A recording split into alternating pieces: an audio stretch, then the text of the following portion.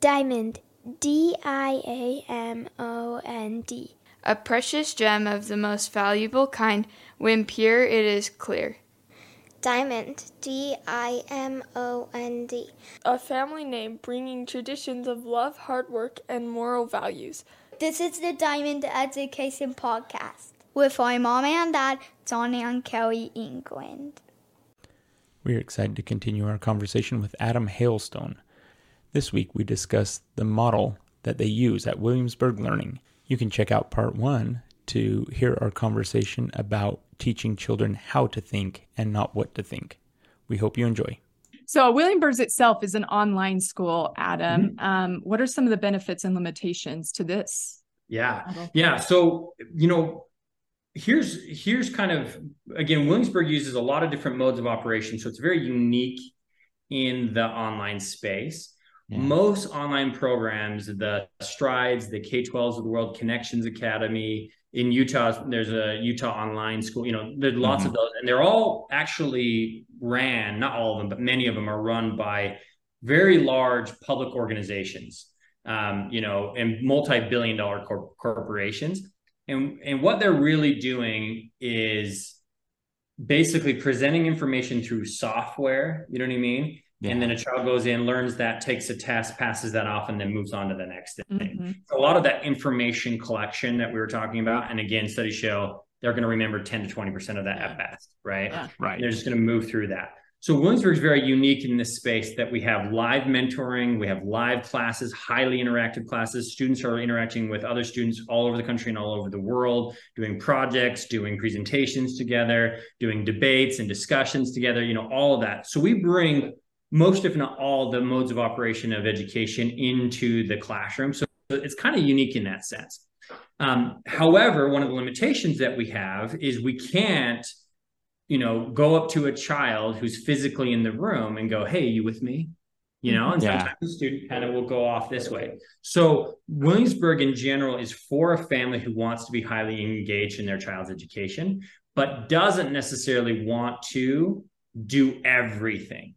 And what I mean by that is the younger they are, the more a parent is able to do really everything. But the older they get and the more wider variety, the more expertise you need in, the sciences and in math and in language arts. And they start to need outside mentors the older that they get, but you still want some level of supervision and control over your child's education. So actually my son is doing our program, the program I've been developing for 12 years, right? For the first time this year, he's now old enough. And I was sort of astonished at, putting him through it. Like, I love this level of control, but I don't have to teach everything. Every night he's like, oh, I learned from Mr. Schwager this, and I learned about this from Mrs. Sedgwick, and I made, what I mean? How fun. He's bringing all of this stuff in, but yet I can see it all. And so what it allows me to do, a large amount of education is that feedback loop that comes. Try something and then you get feedback on it and you try something.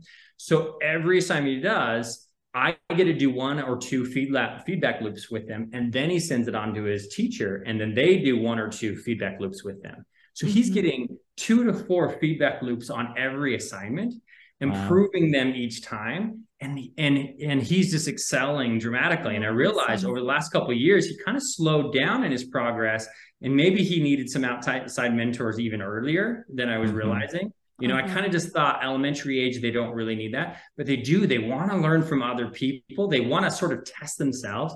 So, Williamsburg provides that. But again, if a family's like, say 2 working parents who are working full-time and outside the home, it's not going to work great for them because they need a parent who's pretty engaged day to day with their child's education and wanting to supervise it. So we're kind of, a lot of our students come to us from a homeschool background, or we call them homeschool adjacent. They're families who are like, I like the idea of homeschooling, but I want, other people to help them level up in these areas.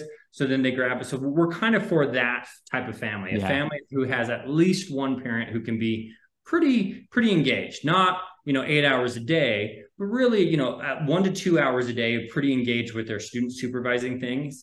And then we kind of take care of the rest. So again, the drawback with us, and really, I think online ed in general, is we can't do that for the parent. The parent has to be the one making sure that they're engaged, and helping them through that and providing that kind of extra feedback loop. So it's not just a teacher, which will help them enhance even faster. And I think that's probably, I don't know what the right word is, but probably a misconception that you probably run into a lot being an online school is that there's a lot of people think, oh, online school, I don't have to do much as a parent, right? And so you probably run into that quite a bit where people are like, oh, I actually have to be involved, which as I look at it, I'm like, that actually makes a lot more sense, because how long even can I sit in front of a computer doing something, right? It's nice to be able to get up and move around. It's nice to be able to talk to somebody in real life. I mean, as nice as technology is and that we can have a face-to-face conversation right now, you and me, Adam, how much different would this be if we were in person, right? It's a much higher connection when you are actually physically with somebody and not just on a screen.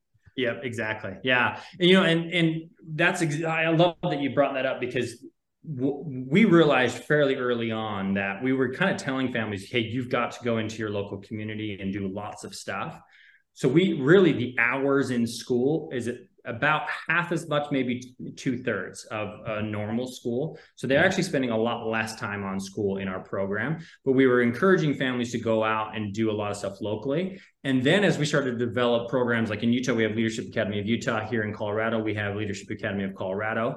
As we're developing these larger schools, we're actually doing weekly activities, outdoor adventures. We call them leadership adventures as well. So we're getting the students together in person, because there are certain things that we simply can't do. We play a sport. We can't play a sport over the internet, not very well anyway. You know what I mean? So like there are certain things that they really just need, and they just need to be in person with each other. So we try to create that balance in our program, and you really have to. That's another thing for anyone who's considering any online school, let alone Williamsburg, is I would say definitely either get into a program where they have a lot of in-person activity, or find other things. So like a lot of our students worldwide actually are seeking to be Olympians, right? Yeah.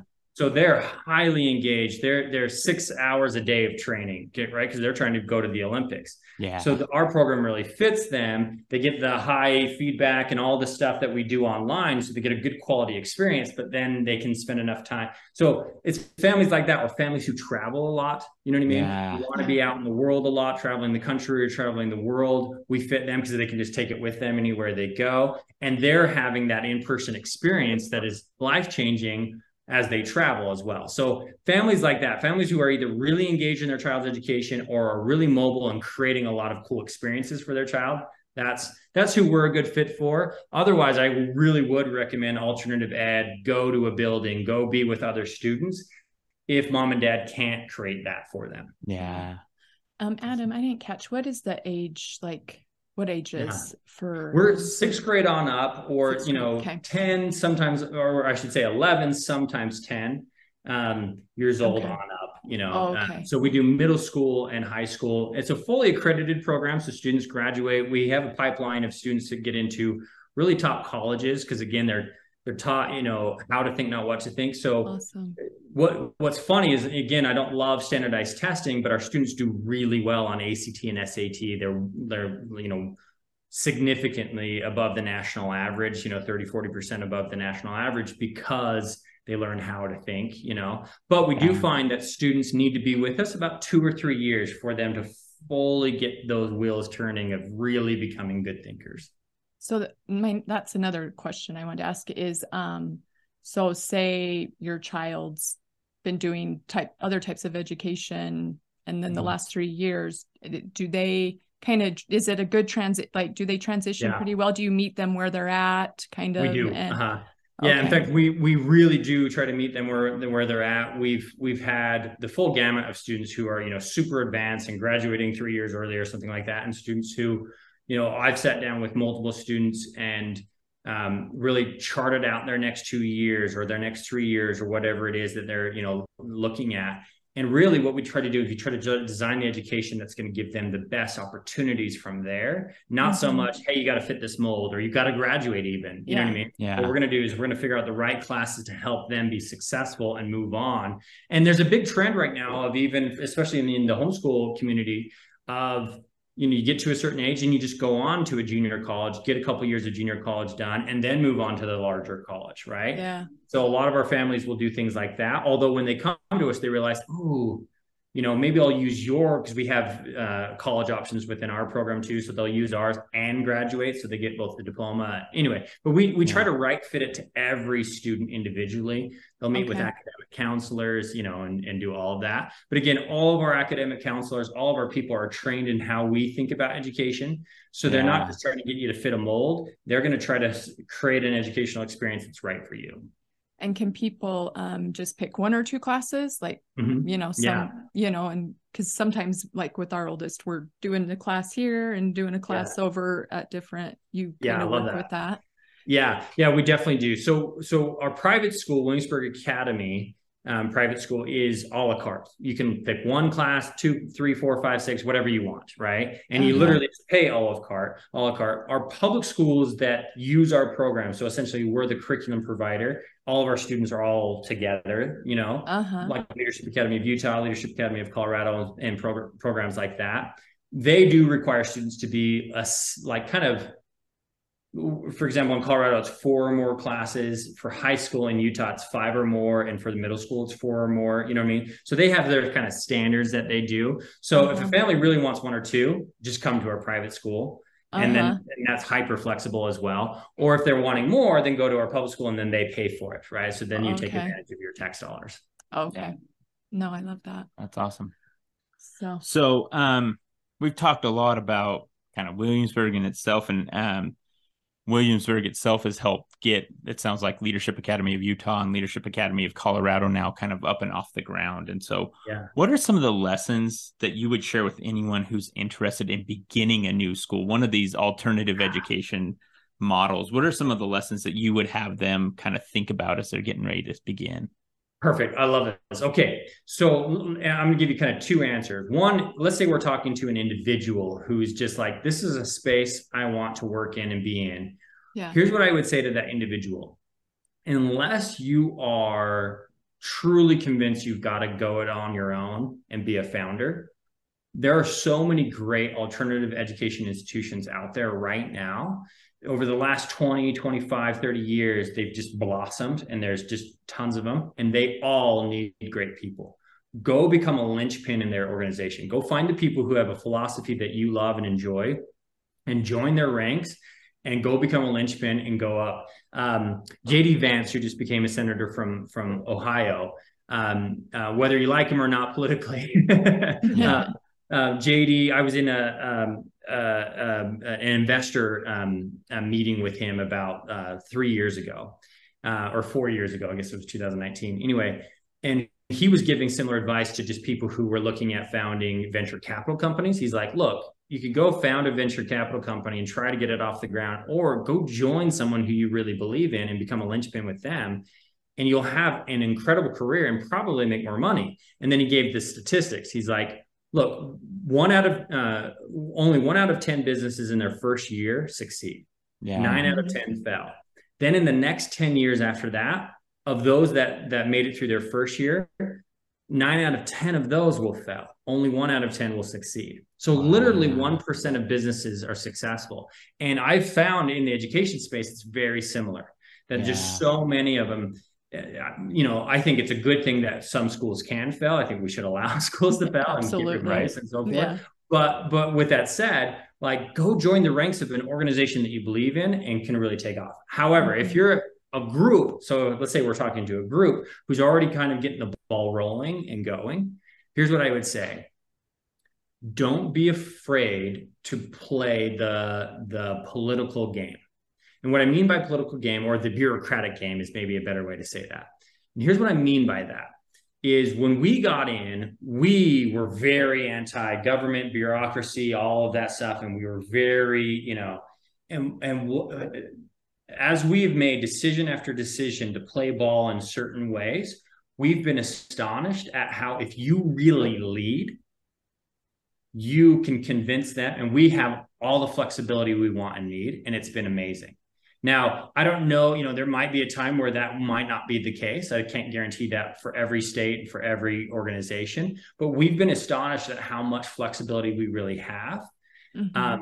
And we can help people take advantage of their own tax dollars instead of essentially being taxed twice. Because if you're paying out of pocket and you're paying taxes for the local school, you're essentially being taxed twice. So I want families to be able to take advantage of their tax dollars. And I've been, at least in the Mountain West, I've been very surprised. And California has been similar. Alaska has been similar. How much flexibility we can really have, within that. So don't be afraid of that. Yeah. Go play ball, but lead. So one last thought there. Last April, we got our approval for our Colorado school, Leadership Academy of Colorado. The name will probably change to Williamsburg Academy of Colorado in the future. And I won't go into all of that on why. It's a bunch of SEO and marketing reasons. But anyway, we were told when we started doing the application and getting it done, we finished it and we were told, hey, you guys, the political winds have shifted. You guys won't make it through.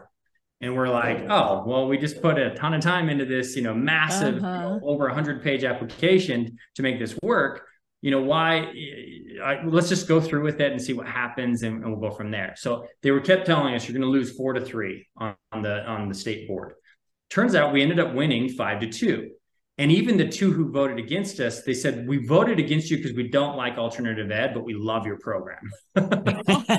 In other words, if you really show leadership and show quality and do things in a great way, you'll convince people. Because I think deep down, there are some maybe bureaucrats that aren't the best, but I think deep down, everyone really does want to do good things for kids. And they realize that our current system isn't really doing it well. And so if you lead and you really demonstrate and you argue for really what you do and why it's quality, I think you'll get a lot more flexibility than you realize. So I would tell that to, all these new startup organizations, go play ball, but be a leader within it, and they'll give you the flexibility that you need. That's awesome. I love that, Adam, because a lot of people think, no government, no, but a lot of people can't function like the system, the way it's set up right now, to get what their kids need, they need to play ball with the government, or we're losing a lot of kids to not a good education, really, that doesn't fit them. So, And no matter what happens down the road, if you're doing things with quality, you're going to succeed. People will come to you. There will be demand. You know what I mean? Exactly. I don't love the government monopoly over education and that control. You know what I mean? I don't mind, oversight with tax dollars. I think that's a good thing. But I think, in the education realm, but again, we've been surprised at how much flexibility we can have if we really demonstrate the logic of why we're doing what we're doing and how we're doing it. If we just go, they're telling us what to do and we do it, then we're not leading, right? If we go, no, here's why we want to do it that way. More often than not, in fact, in our experience, 100% of the time, they'll flex to us. Yeah. Wow. Awesome. That's awesome. I love that. That's really good advice, actually, going forward. So I'm glad you said that. Well, we always like to end with another off-the-wall question that we like to ask everybody. But who is one of your heroes from history and why? Okay, so I was thinking about this question this morning, and I saw this quote that talked about the Einsteins of history is what the quote said, and I won't quote it exactly because it's quite long, but it was like, I'm less interested in the Einsteins of history and more interested now in how many of the Einsteins toiled away in fields and never had the opportunity to become the Einstein. Our world is changing. It used to be so very few people had an opportunity for education. And truly just in the last couple of 100 years, that's been flipped on its head.